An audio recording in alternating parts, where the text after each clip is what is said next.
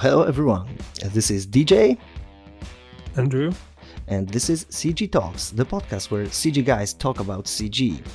And CG means, of course, computer graphics, and this is a vast territory with a lot of different dimensions, 2 dimensions, 3 dimensions, X dimensions, whatever you call it. And we are going to try to venture in all those uncharted territories with our special guest today, which is Matthias Zamensky, a very talented, young but super experienced artist, CG artist with a big portfolio of work for high-end game development companies and names including like Blizzard, CD Projekt Red, Digital Domain, just to name a few, and many more, like titles like League of Legends. And he calls himself an visual development artist, art director, illustrator, and a storyteller. So, ladies and gentlemen, let's not waste time and let's welcome our guest, Matthias Zamensky, and let him tell us his story. So, hi guys, it's a pleasure to be here. I'm not sure what do you want to hear first. Yeah, I would like to know what really made you want to be a CG artist. Like, it's pretty funny story, but it starts when I was I think it was in high school, and I was playing MMORPG games at that time, and my computer was really shitty, so most of the new games were not available for me, and with those MMORPG games, there were always some kind of forum where you can like share your knowledge about the monsters and stuff like that. And it always be with those old school forums, you will always have those signatures with the logo and your nickname or whatever. And it turns out that people are like doing those inside of Photoshop, and I was like, maybe I will learn. I always like to draw. So I learned Photoshop and I start doing those really wacky, super ugly with bevel and emboss effect, those signatures. And after that, I think it was around that time the YouTube was not founded but started, and I stumbled upon a video of a guy, and he was drawing in Photoshop John Locke from Lost series, and it blows my mind that someone can draw on the computer. And I was like started to researching this topic, what do you need and stuff like that, and I found out that you need to have a drawing tablet, and so the drawing tablet will transfer your like line to on the computer. Right now it feels funny, but at that time it was a super niche subject. So I bought my first Wacom tablet. It was like the size of I think it was a working space. It was around the size of the phone. It was mainly designed to sign the documents online, not to draw. So it was like super small, and I started drawing in it in Photoshop. And it turns out that you need to know how to draw. It's not like the program will draw this for you. So I start slowly learning how to draw, I start researching books about drawing. I sign up on Max 3D and conceptart.org, and I start posting my artworks and gathering feedback from people. Around that time, there was not that much knowledge in terms of how to draw. There was not many YouTube channels, so it was like scattered everywhere over the internet. So I tried to be resourceful, and I was looking for ways to improve my craft. So, what was your first big challenge when you started drawing, especially in Photoshop? To be honest, I don't remember. It was like 14 years ago. So I don't remember what was my first biggest challenge. Probably the hand and eye coordination. Like it was like it was all old a tablet, so it didn't have a screen, so you didn't see what you're drawing. You only need to look on a monitor. So it's like this old version of tablets. So probably this, but mainly I think the problem was not with the program. The problem was with me not having the. I didn't learn fundamentals yet in terms of drawing and form, perspective, and stuff like that. Yeah, but I guess this technical like interface barrier is like it's difficult with this tablet. It's like kind of a little bit better than drawing with a mouse, but still it's like the surface is not the same as the screen that you're watching, so it's a little bit different than when you're drawing like with the traditional media, right? Yeah, you still need to kind of like relearn stuff, like learning drawing for the like writing for the first time or something like that. It's something like different things for the brain and for the hand to learn. Yeah, I think I'm doing this for so long that I don't remember this frustration, but probably it was in the beginning. It was frustrating.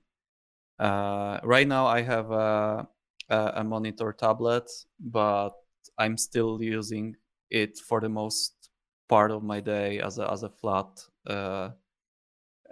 laying on the desk. So it's an old habit. Especially it's way better for wrist health. It's way better to use tablet than a mouse. So guys are using these tablets, these huge video tablets, like vertically, like working on the canvas traditionally. I would say that majority of people using them around 45-degree angle. It's more like a old architect table angle. I haven't seen anyone using the tablet vertically. I noticed that for example, I also have a tablet, but mostly all the time I was drawing with pencil on paper, and even though I have my, let's say, line, which I'm happy with, like I have control over it. When I tried to start drawing with tablet, it's like I lost 80% of my skills. It's like I completely can't feel how strongly I press the pencil and I have the specific line. So I guess this is like you learning a different tool, like I don't know, drawing with coal or with pastels or something like that. It doesn't translate such like immediately.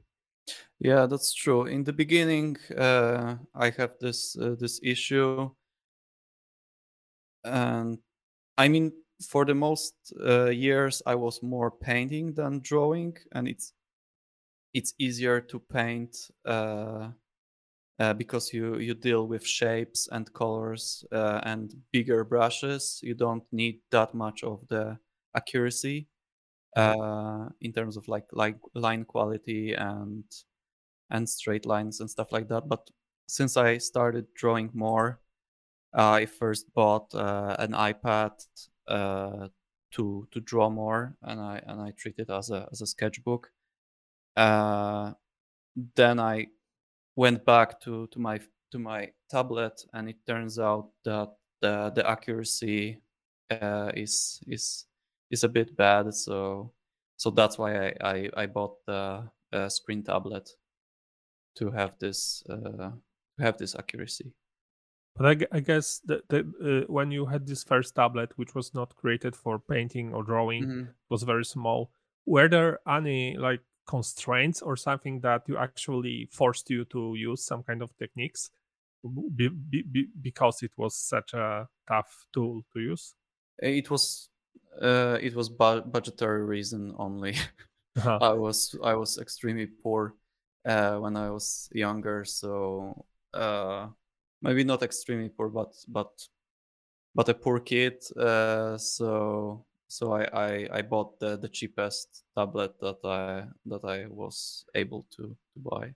Yeah, I was just curious if there was some side effect, like positive side effect of using this kind of. I don't think so. No. No, I don't think so. It's I noticed that like I studied architecture, and um when we studied, we had these drawing lessons, and we had to draw on big formats like 1 Yeah. meters times 70 centimeters. And I noticed that most of people would draw in high school, like in their last page of their Yeah. notebook or something like that. But it's quite easy to move from drawing from on big format to smaller format. For me, it was very difficult to move from smaller format to this huge format. Because I don't know why. Like, Yeah, I think it's the matter of because we draw so small, uh, and our I mean, like if you are drawing on a small format, your face is really close to the paper, Mhm. and then when you have like a big piece of paper, you need to step back and almost draw from from a straight arm. Mhm. So yeah, this is like the biggest challenge usually for people to transition from small format to the bigger one. Yeah. Also, I think this is similar to work in 3D. So basically, there is a bigger surface to Mhm. draw. Then so you need to somehow deal. I mean, you need to deliver some information on this huge format, and on a small one, you can go do that with some little hacks. Yeah, And yeah. on a huge one, it's like with 3D, when you try to, for example, I would take some abstract work which looked Mhm. very cool, and it was trying to do 3D, and in 3D it didn't work because 3D needed detail. It was not. Yeah. Yeah, definitely. So I noticed that I went through your Instagram, and I Mhm. noticed one thing that was very, very interesting for me, that you created this pyramid of learning skills. And Mhm. I understand that learning by doing is like on the bottom. This is like understandable, but I was very surprised that you, as a even more basic way of learning, the very bottom of pyramid was teaching others. So Mhm. why is this? So basically, does it mean that this is the most important way of learning, like the most powerful? I would say so, yeah, because if you want to teach someone, you need to understand the subject deeply, Mhm. and you need to uh, have an ability to express this abstract idea in a simple terms using a really simple language. and with drawing you need to know how to visualize the thing you want to draw. And I think uh, teaching someone else will show you the lack of understanding in this subject really deeply. Yeah, it's like you can rely on intuition when you do something, but when Exactly. you need to describe it, you need to kind of get aware of it, of this. So doesn't, well, you do this like that. Why? Yeah, exactly. You need to dig really deeply and try to reverse. Sometimes you need to reverse engineer what you're doing with your unconsciousness and try to describe this so other person will understand this. Yeah, Yeah. I guess I can relate that when I started making tutorials on YouTube, it kind of gave me so much awareness of what I don't really deeply understand, or at Yeah. least it's, sometimes you can just fake it somehow, fake it, or at least, just go with the flow, and it somehow gets you through the project, but you don't really, then you find that you sometimes can't replicate the same effect easily, because you Exactly. don't have like the conscious movements there. So it's probably, making a tutorial is like, I've heard Andrew Price that mentioned that the Blender Guru, he was doing that Mhm. he was doing every scene that he's teaching in the tutorial like 3 times or something like that. maybe Yeah. maybe I didn't do that much, but I think it's kind of like at least demanded that you at least like do it twice, so that you kind of like get through the process once again consciously. Maybe first time Yeah, just definitely. do it, and then like rethink it, how it was really done, just to be able to. Yeah, it's also like nowadays I record everything that I'm painting or creating in 3D or whatever, just to uh, just for sake of archiving those things firstly, and second I can use this as a video tutorial later. And if I stumble upon some new discoveries, I also have the recorded version of those steps that I took to create something. Uh, yeah, yeah. Do you rewatch these recordings to learn something or check back something? It happens sometimes when I'm going back, for example, I'm switching styles to create some kind of artwork. I recently did this. I did this Tatra painting, and then I did create a animation out of it. But it was like more graphic, stylized work, and I didn't this for a while. So I went to YouTube and I watched my old tutorial that I did of a painting from Wroclaw uh, to get into the groove quicker, to Mhm. get to this mindset faster, because I didn't remember how I achieved those small details that I was lacking in the new artwork. So yeah, Yeah, it's pretty useful. yeah. So uh, um, when you taught others, because you place this on the very bottom of the pyramid, Hmm. do you remember like one thing that you learned from teaching others that you know that you wouldn't learn any other way? Just like your lesson from teaching Hmm. others. I mean, I don't have that much of teaching experience. I did few public speaking, and I teach few people, but it never been on a bigger scale. So it's hard for me to recall any any piece of information, but I usually try to make notes when I finish. Especially in the past 2 years, I tried to create some kind of how they call this. Wait up. Like after you finish project, you make your list of. Wait up. Like a postmortem.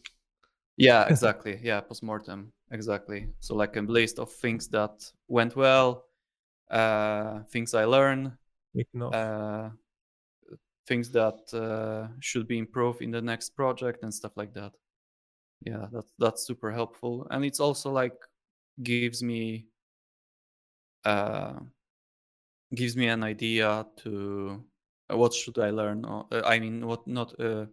It gives me idea on what should I write on social media, and I already have some bunch of text that I can edit and use this in a when I'm posting these images. Because Yes. sometimes it was like I was painting something and I was like, what should I write under this? Should I only use hashtags or should I write something compelling? And there was blank page inside of my head. I didn't know what to write, and with those with this post-mortem and doing notes along the side of the project, this gave me some idea to what I was thinking and what I can write to the people that are following me. So if you can recall really like the teaching experience that taught you so much, like you have a pretty long story of different jobs, like game dev related jobs, generally creative jobs of different kinds. Can you recall like a specific job that you remember that you really learned the most of, and what it was? If you can, of course, if you can share some information. With like living in Poland and working with people from US or UK or whatever, like outside of Poland, is the thing is they usually hire me because I'm the specialist and they know I will deliver what they are asking for. So it's mostly I need to be higher in terms of my skills. They first they buy insurance and then they buy a product, image or whatever. So in most cases, I already know how to create something, and I show this in my portfolio. And then people are hiring me for that position. So, for example, we were doing this short film with a friend of mine from Poznań, and I was art directing this project. And after that project came out, I started to get a job request for art direction. Not before, because it's harder to get. It's like the chicken and egg dilemma, like how I can become an art director. Oh, you need to art direct the project. How can you art direct the project, or you need to be art director? So well, I heard a funny thing in Alberto Mielgo's talk. The guy that was running the Spider-Verse movie, like the visual concept of this, and he was talking like how he became art director, and he said like I was working in a studio somewhere, and some day a guy came into the studio and asked who's the art director for this project, and he just came up and said I'm the art director. So that's how you become art director. It's a funny story, but it's true to some extent, right? Yeah, that's true. When you are working in studio, it's easier, definitely easier to to show that you're like willing to take more responsibilities and show that you care about the project and stuff like that. But when it comes to working as a freelancer, you need to show the proof that you are capable of doing that. And the best thing you can do is to create your own project. So I usually try to learn on my project, on my personal work, and then I can show the proof that I am capable. That's why I'm saying that I don't learn that much on a project, because I already have most of the answers, because people are paying for this first, and then for the images or animation or render or whatever. So when some companies, some projects want to hire you and they are looking through your portfolio, so Yeah. what elements are decisive for them? Like, for example, now I'm watching on Back from the Dead illustration. This is some kind of fantasy illustration. So are they looking for, okay, we are doing a fantasy project, so this guy can pull off the fantasy vibe, and we are going to hire him, or there's something else? To be honest, I don't entirely know how they making the decisions, because it's behind the wall of the internet. So I usually just get a email that's saying, we saw this and that, and we're making this project, and your style is similar to what we are doing. Would you like to work with us? So for example, I wanted to ask, like, because you were talking about this kind of freelance jobs, and I'm pretty sure that a lot of our audience is wondering, like, maybe they have full-time gigs in some companies, or maybe they are trying the freelancing jobs themselves. Like, do you have like a formula that works for you to keep your jobs coming, right? Like stable income of some sort, or at least stable enough. Yeah, in my case, it was like I was working in studio, and then I get fired, and I was desperate enough to look for work. And in the first year of my freelance journey, it was not like there is a lot of concept artists saying, "Oh, this studio came to me and asked for whatever," and I said yes, and happily ever after, in my case, it was like I get fired. I was desperate to find a new work, and I start like sending cold emails like crazy. For the first year, I think I sent like 600 of emails to, not necessarily to the companies, but to the individuals, individual people that I found on LinkedIn or IMDb. I did the research, finding those people, what they were doing, and writing really compelling email that highlight what they were doing, so it not looks like a copy paste message. So they feel like it's directed to them. And I know that people are usually lazy, so I usually add a few examples of my works in the attachment. So if they were open the email, even if they don't click the link, they will see my work, and maybe this will grab their attention. So yeah, that was the formula. I usually, my formula with everything that I'm doing is the path of least resistance. So the easier people can find me, the bigger chance of me to show my work on their screens. Oh, so what is the easiest way to find you, or to find a concept artist online? to find me, Mhm.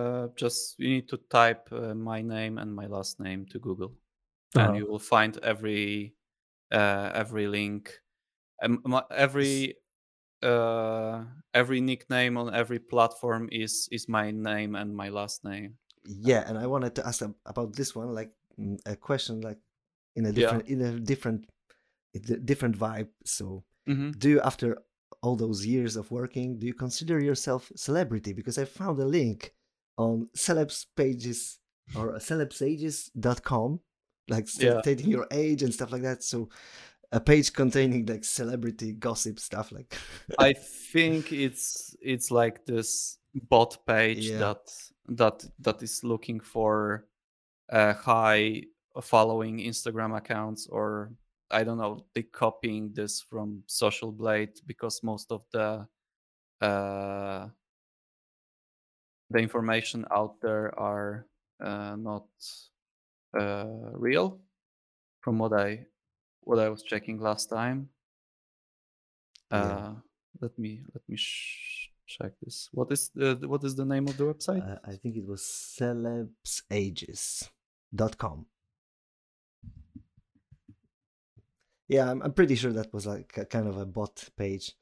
I Yeah, just wanted to yeah, make it like a joke because we were talking about this with Vaughn Link, who was working like some kind of hmm like a background job in the concept department, working on the Spider-Verse movie, and hmm he was like one of these guys who can proudly say that they were a part of a big and prestigious project.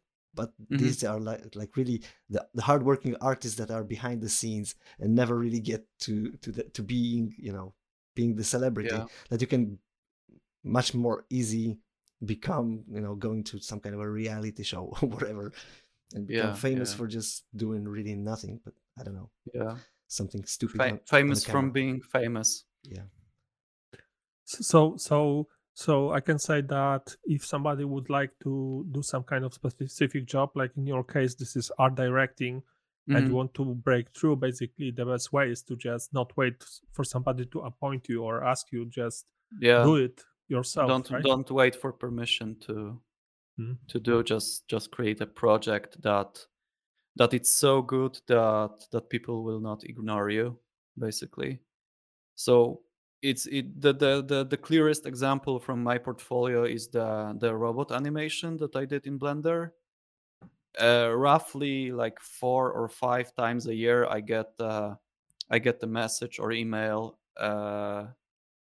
if I'm available for 2D animation job, and I never animate in 2D professionally, Wow, nice. because yeah, the level of this animation was high enough to trick people uh, to believe that I'm capable of doing. Mhm. Like, this was a proof that the insurance, as I mentioned before, that I'm capable artist to do that kind of job. Yeah, I'm just watching on this thing, random story moment. So basically, Hmm. there's one with these birds, and the Hmm. second one with this cat. So Yeah, basically, this is the idea that this is like a shot from some movie, animated movie, which yeah, in fact didn't exist, but you did it as if it was like a part of exactly, something. exactly. Yeah, as I said, it's basically you need to trick people to. So it was kind of like a pilot episode, like a pitch. Yeah, yeah, yeah. It's everything. It's about that. It's pitching I on would every stage. I would watch the animation with these birds. It really Yeah, looks me like too. some part of something bigger. Yeah, Yeah, yeah. Maybe someday. we kind of scratched like two areas, like two dimensions of your Mhm. working experience. Like you were starting as a matte painter, right, or at least painting in Ac- Photoshop, but and then we kind of scratched the area of 3D. Like mhm. how do you find these two worlds, 2D and 3D, and which one do you like more, or Mhm. which one do you have more experience with? Gotcha. I mean, my first job in the industry was I was working as a I mean, the company was so small. It was like 7 people, and we were doing games on iOS and Android, like small Diablo ripoffs or whatever. And the company was so small, so I was responsible for level design, 3D characters, animation, textures, environments. We didn't do concept art, but if you're like responsible for a whole character or creature, you're designing this in 3D. So I was doing this for 2 years. I got fired. Why? Why did you? I moved to part time as a part time artist in that company, and they found another person that were willing to work for the same amount of money that I was working, but full time. So they just switch me for that person, and I'm totally okay with that.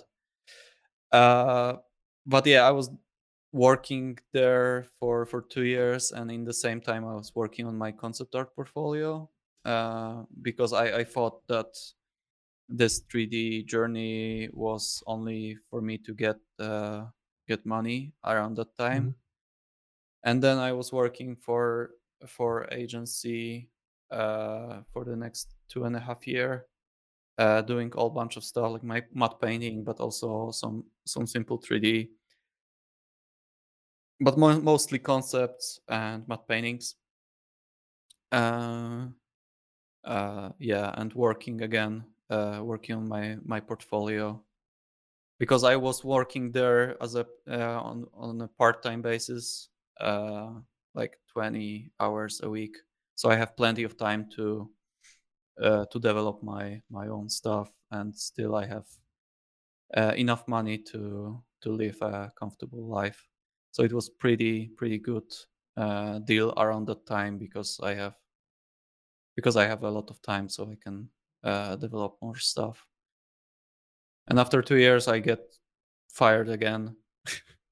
It's a similar reason. The art department was too big for the budget, and I was like a part-time employee, so I was first choice to cut off. No loose ends. Yeah. So yes, so I guess this is advice for people if you want to stay at the company, Yeah. work full time. But Yeah, exactly. if you want to develop your style and like take charge of your career, then part time is good, because and of course if you are using this extra time to not Yeah. for the chilling, but to really work on your bigger goals. Yeah, I mean, around that time, I started to get some traction online, so it was not that hard to. I mean, the freelance was after this second layoff. The freelance was on and off, but as I mentioned before, when I applied this tactic with sending cold emails, it gets easier and more not streamlined, but a lack of word, like consistent. So this sending emails with your portfolio, it worked, right? You got jobs this way. Yeah, out of like 600 emails, maybe like 10% answer, or maybe more, and then like out of this, another 10 or 20% said that write back saying that this looks cool, but we don't have any project around that time. And out of this 600, maybe like seven people said that they want to work with you and they have projects. So that's enough for you, that's enough number of leads that you need to for a whole year, for example. If they take you for like 2 or 3 months, like 6 people is enough. Mm-hmm. Did it happen that some of these guys who didn't answer answered later because it worked in a way that they remembered you somewhere in their heads? Yeah, that happened.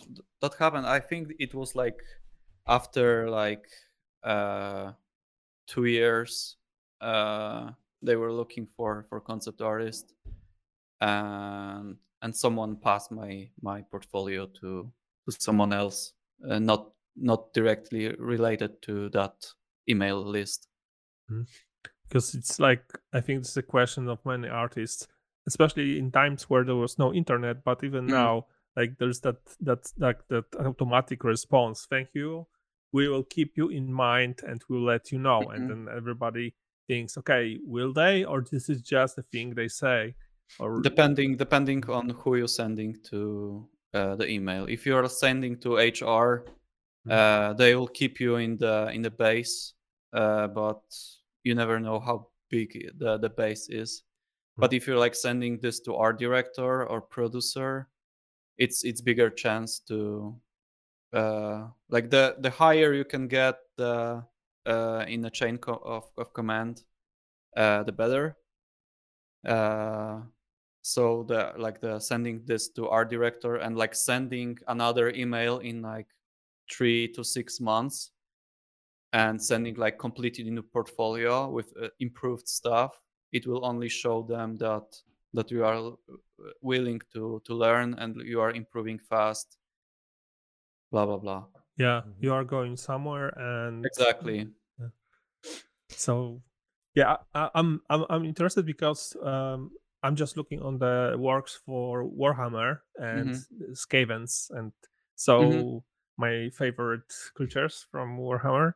And so basically, when you get this kind of job, like for example, these concept arts for Warhammer, why do your clients need these illustrations? What they do get from them and what they do from them? Because I also read in other your parts of your portfolio that, for example, there was this, I think this based in Second World War, this like horror movie that you wrote. I was happy that it was actually used in the movie. So it's like, what's the use and goal of what's the use of these images for your clients which you create?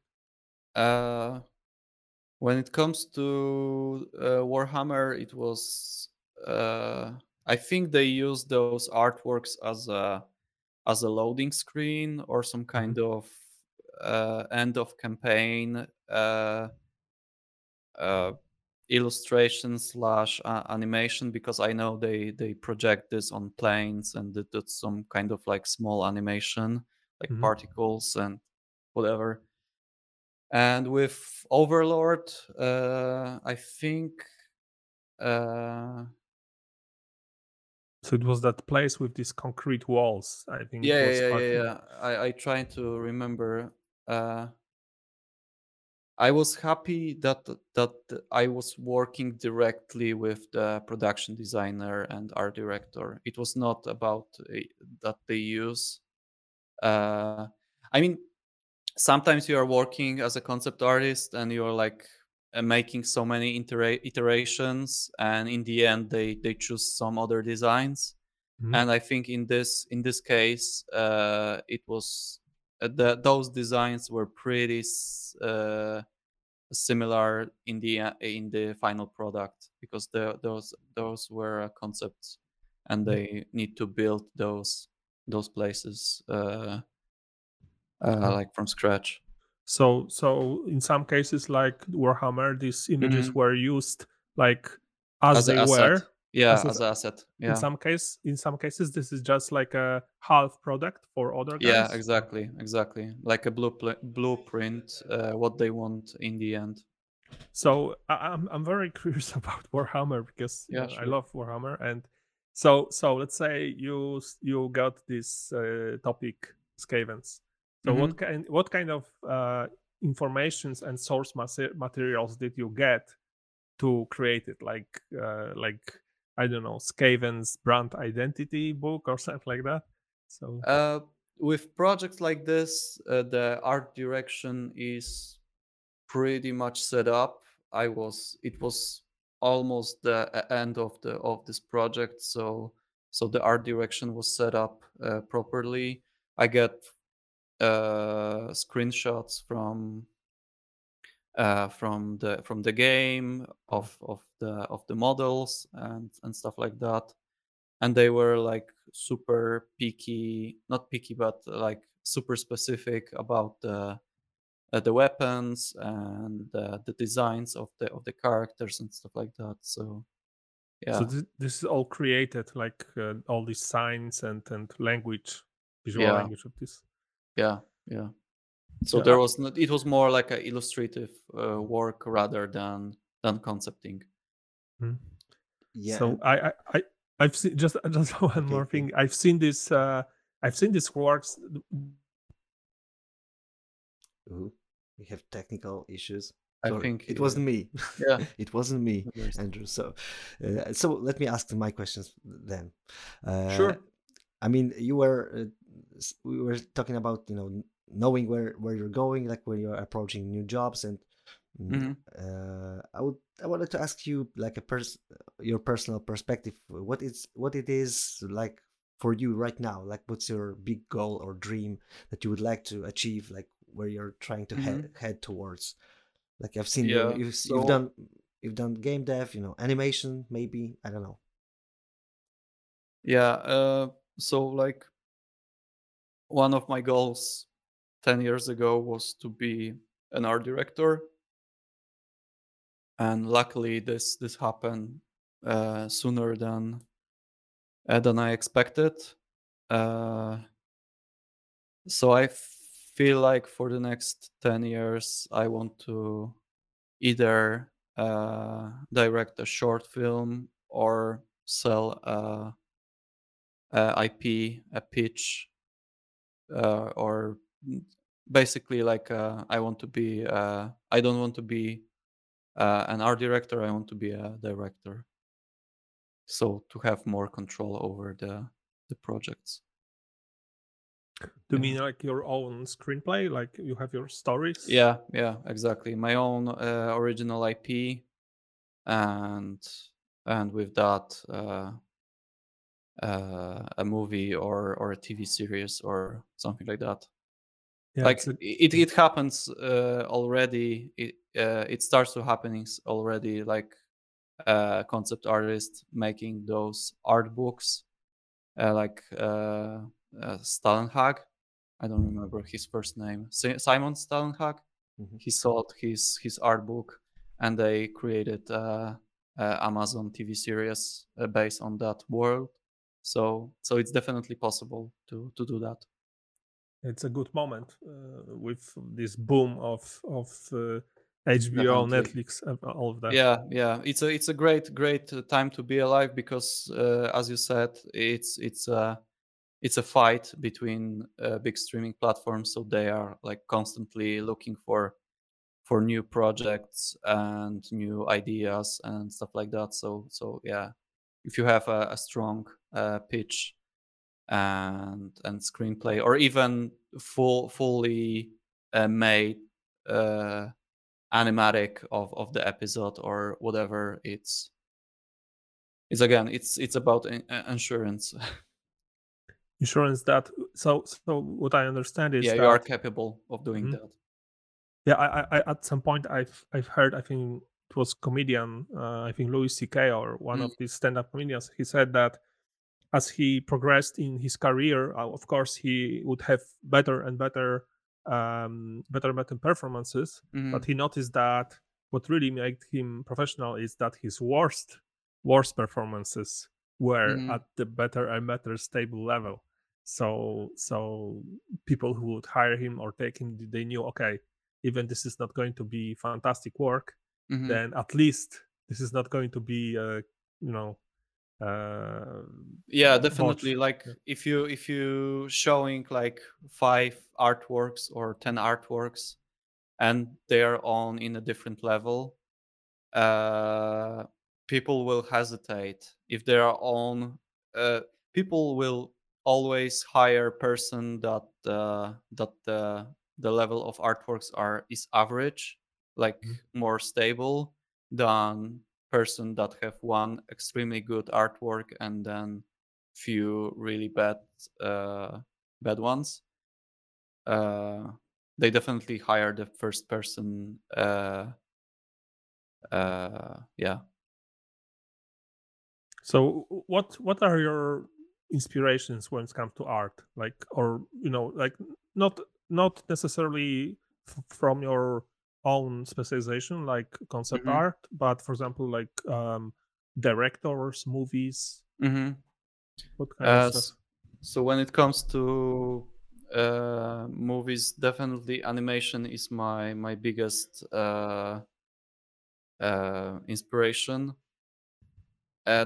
I never felt to I never felt like I want to create a game, but I always love movies and animation. That's why even though I was working on some game projects, they usually were around either an illustration or cinematic, because cinematic is just a short animation project or commercial. People call them cinematics, but it's basically a commercial. So in terms of my inspiration, probably my favorite, even though I am known as that Ghibli guy, my favorite animation director is Satoshi Kon. He made a Paprika and Perfect Blue. Some people know that, but Darren Aronofsky and Nolan were directly stealing in the shots from his animation in his project. There is this video on YouTube. If you type Satoshi Kon, there is a compilation of literally just shot by shot stealing or inspiration out of his animation, because he's like, this is another level of. And I love animation because and I feel like it's a valid medium. There is a lot of people like saying that it's for kids, or it's a less medium that a movie or whatever. But for me, I feel like it's superior, because you can have everything that you have in a movie, and on top of that you have the not artistry, but like the art direction, and you can go in places that you will not go in the movies. Like you Yes. can steer the audience differently than in a movie.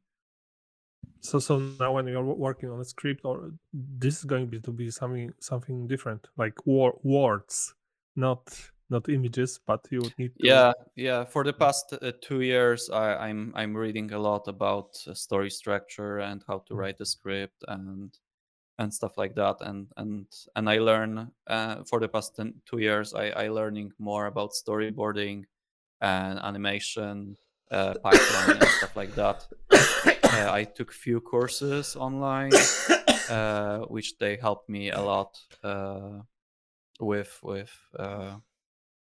storyboarding. And now I'm almost done with one of my projects that I'm doing for the past 6 months, and then I will go more towards writing and creating my own scripts.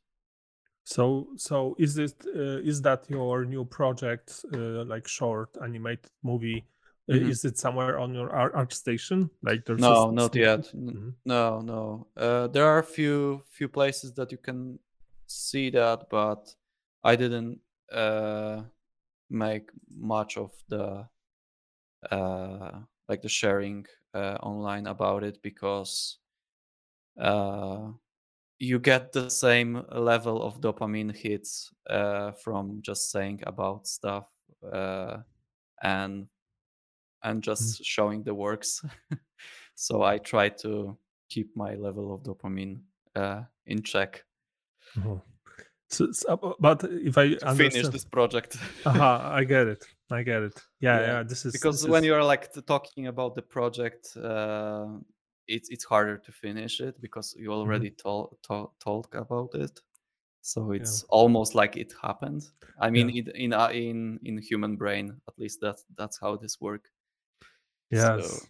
So when you Since- have like a longer project, it's better to postpone the sharing part. Yeah, I think I know it. It's like you can basically kill the idea if you Yeah, share it too much at early stage. yeah, exactly.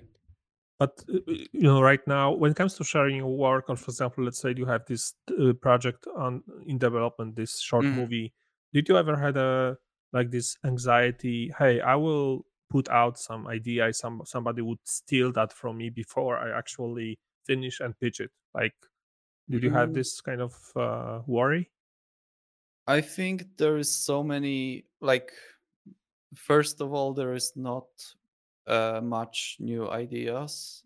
It's more about execution of the Mm-hmm. idea, and like people are like, idea is not a project. Mm-hmm. So you need to put the work to create the project, and like no one cares. Like everyone have an ideas. Uh-huh. So it's And like I wanted idea to, is worthless. yeah, Yeah, I mean, I wanted to ask about this mhm. dopamine thing and sharing your work, because Yeah, sure. you share a lot of things in your social media, like tutorials, Gotcha.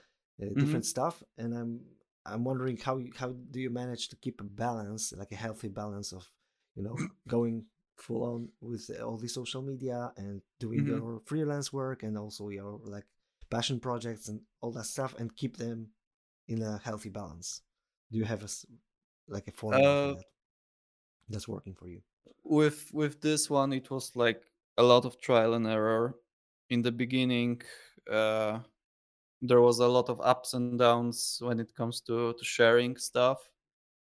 Like why this artwork was more popular than the other, or I I put so much work in it, or whatever.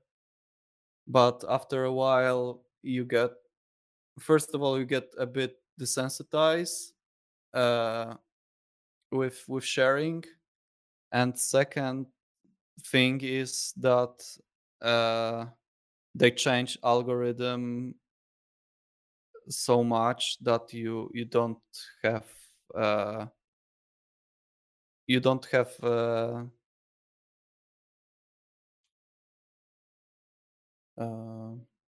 lack of words.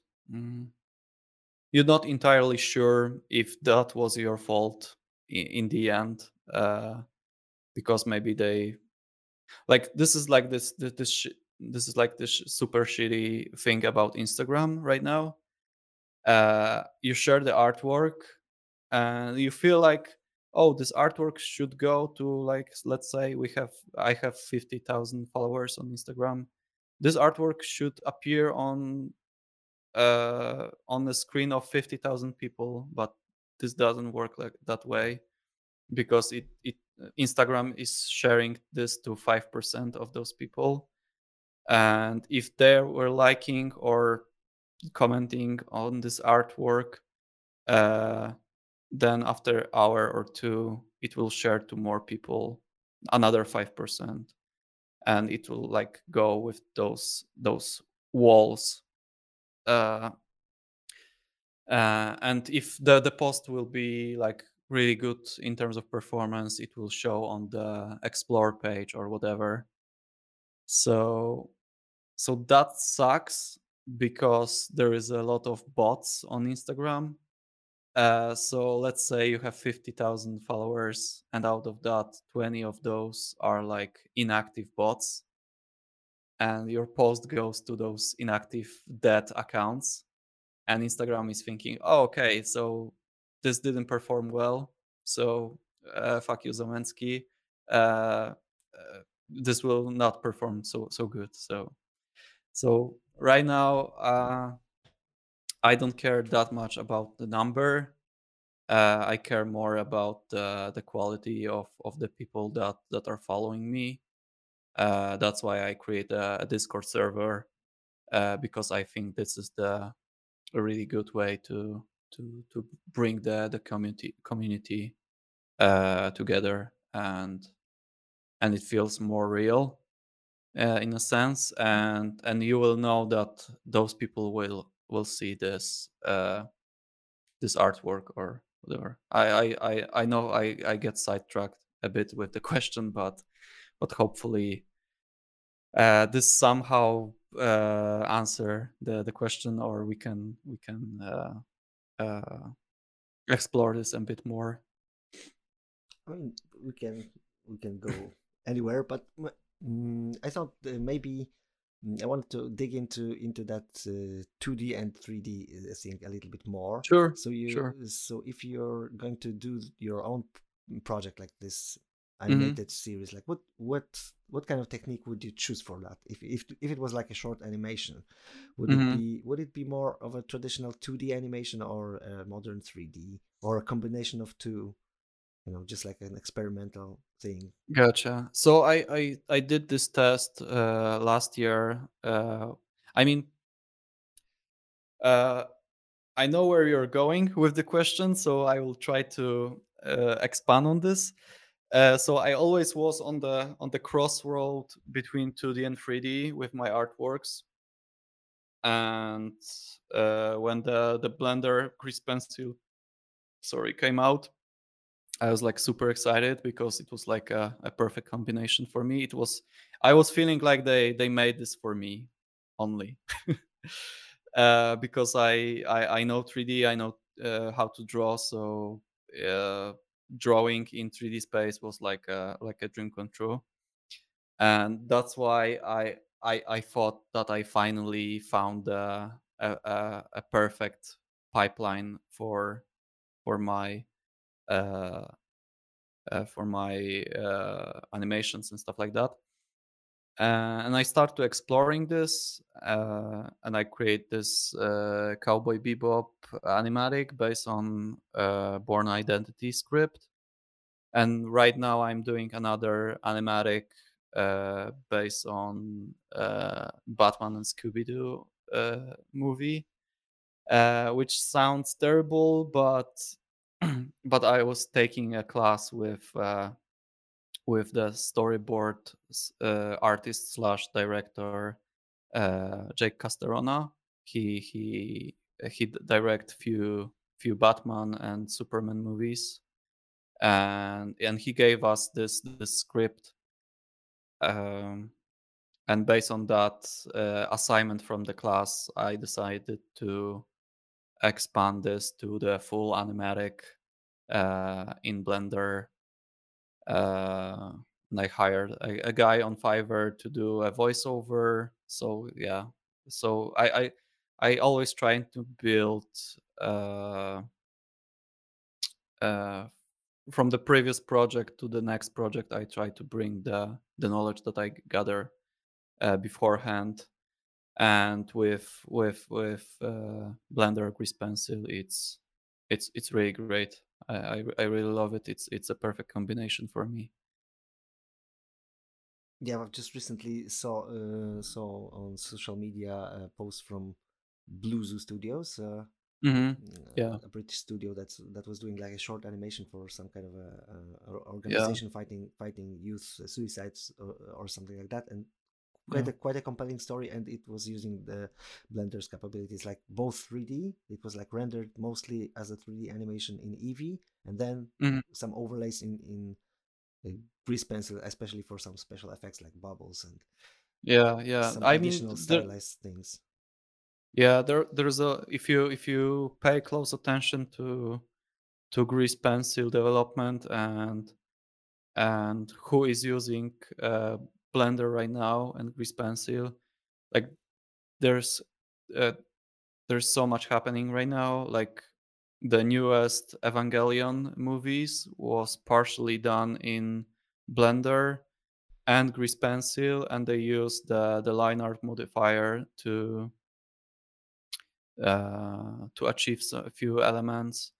I saw a few episodes of like a few shots from episodes of Boruto anime. Like there is a lot of uh, Japanese studios are implementing Blender to their pipeline because of the flexibility of 2D and 3D. Yeah, that was kind of my guess when they introduced this new tool. That it was like the first time when like I'm following Blender for some time. Like I was starting Yeah. with the Blender 2.49 or so. So like the very ancient UI that scared Which everyone. year is that?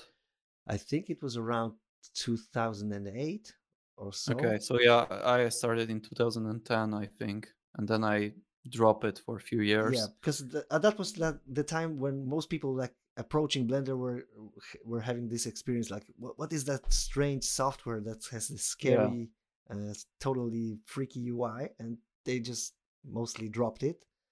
Well, I kept it for a number of reasons. I was using it for mostly for my interior design jobs then, and mostly because it was free, accessible, and exactly, yeah, that was the main reason. And it did the job for me, and I learned like 3D based on that mostly. Like I had different experiences, but like that's sidetracking. What I wanted to say that it throughout these years, like Blender always had this odium of this worse, hobby tool for maybe for youngsters who want to learn something. Yeah, that's true. Or for just like renegades who want to do everything on Linux and be that open source purists. Or but introducing like with the 2.80, Eevee was one of the big shots. But I think like Grease Pencil was like even more of this kind of a thing, because Blender with the Grease Pencil was really doing something totally innovative. Like it unique, it was something that no other 3D DCC had.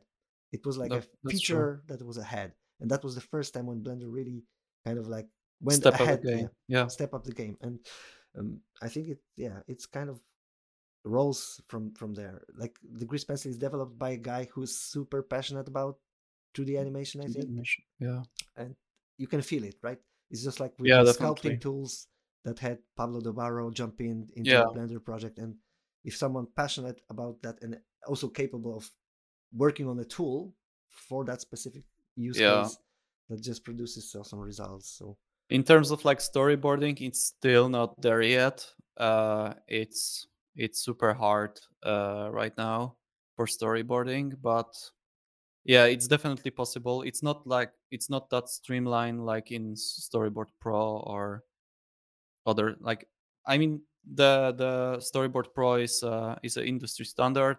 Some people use Photoshop. I don't know how they do this, but for storyboarding, but whatever. But Blender, I feel like it's more a animatic tool than a storyboard tool.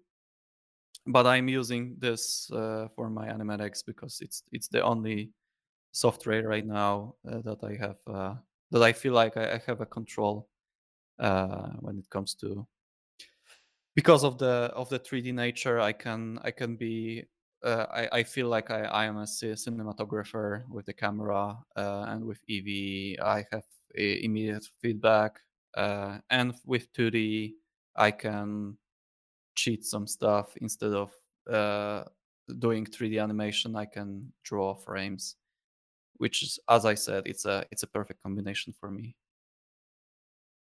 Yeah, so I wanted to ask a question, why Blender, but we kind of like almost answered it. But you had also experiences with other software, like for example, I think Cinema 4D in the 3D. Yeah, I started before my first job. I was in 1 year 3D animation and VFX course, and I learned Maya and Madbox and After Effects and Premiere at that time.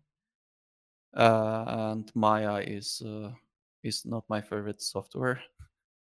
It's like on the other spectrum. Yeah, it's tough. It's Uh, complicated.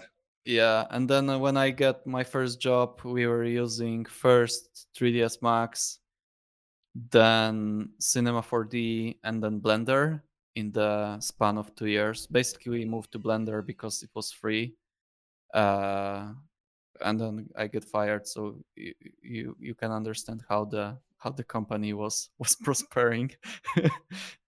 uh, but yeah, and then I from Blender I moved to Modo because many concept artists were using Modo at that time, and I was like using this for 2 years or whatever. And then Octane was a thing because of the ray tracing, right? Mhm. They use GPU. So I learned Octane, but it turns out the best way to use Octane is to use Cinema 4D because the integration was best. Mhm. So I get back to Cinema 4D. But I was using this as a not bootstrap, but like I mainly use this because of the Octane render. And then it turns out the Octane is working with Blender, so I tried this for a bit, but the integration was not that great. But it was around that time when the EV came out and Cycles and Grease Pencil, so I moved slowly from Cinema 4D to back to Blender. Yeah, and right now the Cycles X project is coming up Yeah, with the 3.0, exactly. so probably even better times ahead. Yeah. But why concept artists used Modo? This project? I think it was a marketing thing because one of the Rockstar concept artists used that, and he showed it was this thing called Replicator in Modo. It was like basically particle system that was generated based on texture, Mhm. and you don't need to have a UVs, so you can quickly generate a lot of iteration. I mean, right now it feels super basics, and you can create this in every software, like in Houdini or in Blender with hair particles or whatever. But Mm. in 2014, I think it was like something that only Modo had, and then it snowballs down with other concept artists starting using Modo. It was a big trend because a lot of people that work in Naughty Dog uh, were working in Modo, so they were creating tutorials. And it was like a Gumroad boom around that time, so people are starting doing a lot of tutorials, and most of the tutorials were for Modo, so it snowballed uh, to people like concept artists started to using Modo without any other reason than the tutorials. But what is for what jobs concept artists need 3D applications actually? Why did they use it? 3D applications? Yeah, like Modo, for example, or Blender. It's just faster to create a quick mock-up and then made a paint over in Photoshop, done drawing from scratch everything. Like drawing perspective is for some it's impossible, for other it's super hard. Mhm. So 3D fixed this like instantly. So that's why concept art is using 3D to save time, basically. Yeah, so you create like this like general idea of some interior or some space, and then Yeah, or character fighting or whatever. You take a random rig, you pose this, you get the camera with dynamic angle and like 15 millimeter lens or whatever, and hit render or even print screen the viewport and paint over, and you are done. So I imagine why Eevee is needed. So like it's a quick effect.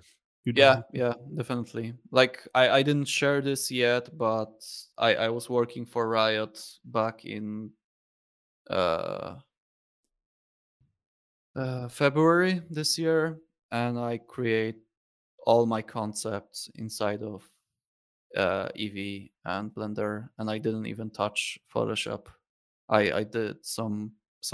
I usually do some post effects like hazes, like grading and stuff like that, and I did this all in Blender Compositor, and I stuck some planes with haze and stuff like that. So it was only matter of rendering and sending new versions to the client.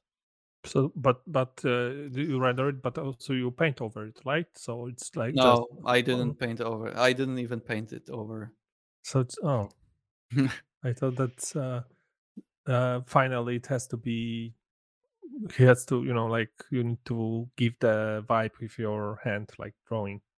No, with Eevee, it's super quickly to change the lighting and such. So I didn't even have a issue with to paint over, because I'm so heavy on 3D as well.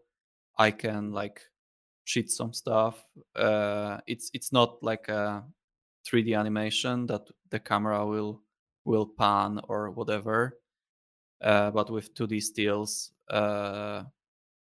they only care about the final look. And on top of that, as a bonus, they have uh, a 3D scene that they can use in some extent as at least as a layout for the animation. So it's a win-win situation for them. So in this case, what they need from you is like the camera placement, lighting, or They get a few keyframes, like a concept of the. I mean, I can talk about it because I get green light from them yesterday, and it was for. Uh, I think they shared this cinematic month ago. What they need from me was uh, some kind of cathedral / throne room for the character. It was like a abandoned, aged throne room and the throne itself. So the design of the throne and the throne room. So I make a few camera angles from this throne room, and I do a few iterations of the of the of the throne itself so for this project. so it was Castlevania. This No, it was for League of Legends cinematic. For Castlevania, it was like 2 years or 3 years ago that I did those images, and those images were done in Cinema 4D and Octane, and it was way more uh, paint over, like a heavy paint over League of Legends. I will send you the cinematic in comments. So did you choose the Octane because it was GPU or maybe some features? Yeah, it was fast. It was fast, and the renders were realistic. So at that time, it was a really good software for such a things. So you can see the throne room around 2-minute mark, 2:13.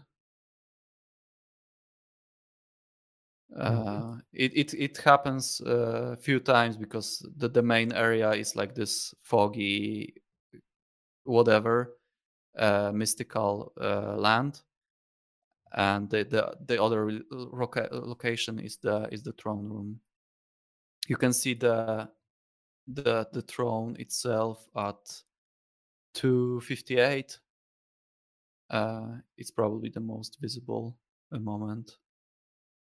Because I noticed that in many works you have this light sources like glowing eyes, this, and I remember that Octane had a very good. It worked very good in Octane. This kind of Yeah, effects, yeah. both rendering like this black body emission, Mhm. and there was Yeah, some that's true. post effects which Yeah, with Bloom and yeah. yeah. But most of the stuff you can replicate right now in Eevee. I mean, it's not super accurate like Octane. I mean, right now the Cycle X is pretty close for me at least. I know they don't have volumetrics yet, but right now for like those really quick concept art, uh, uh, Eevee is enough for me.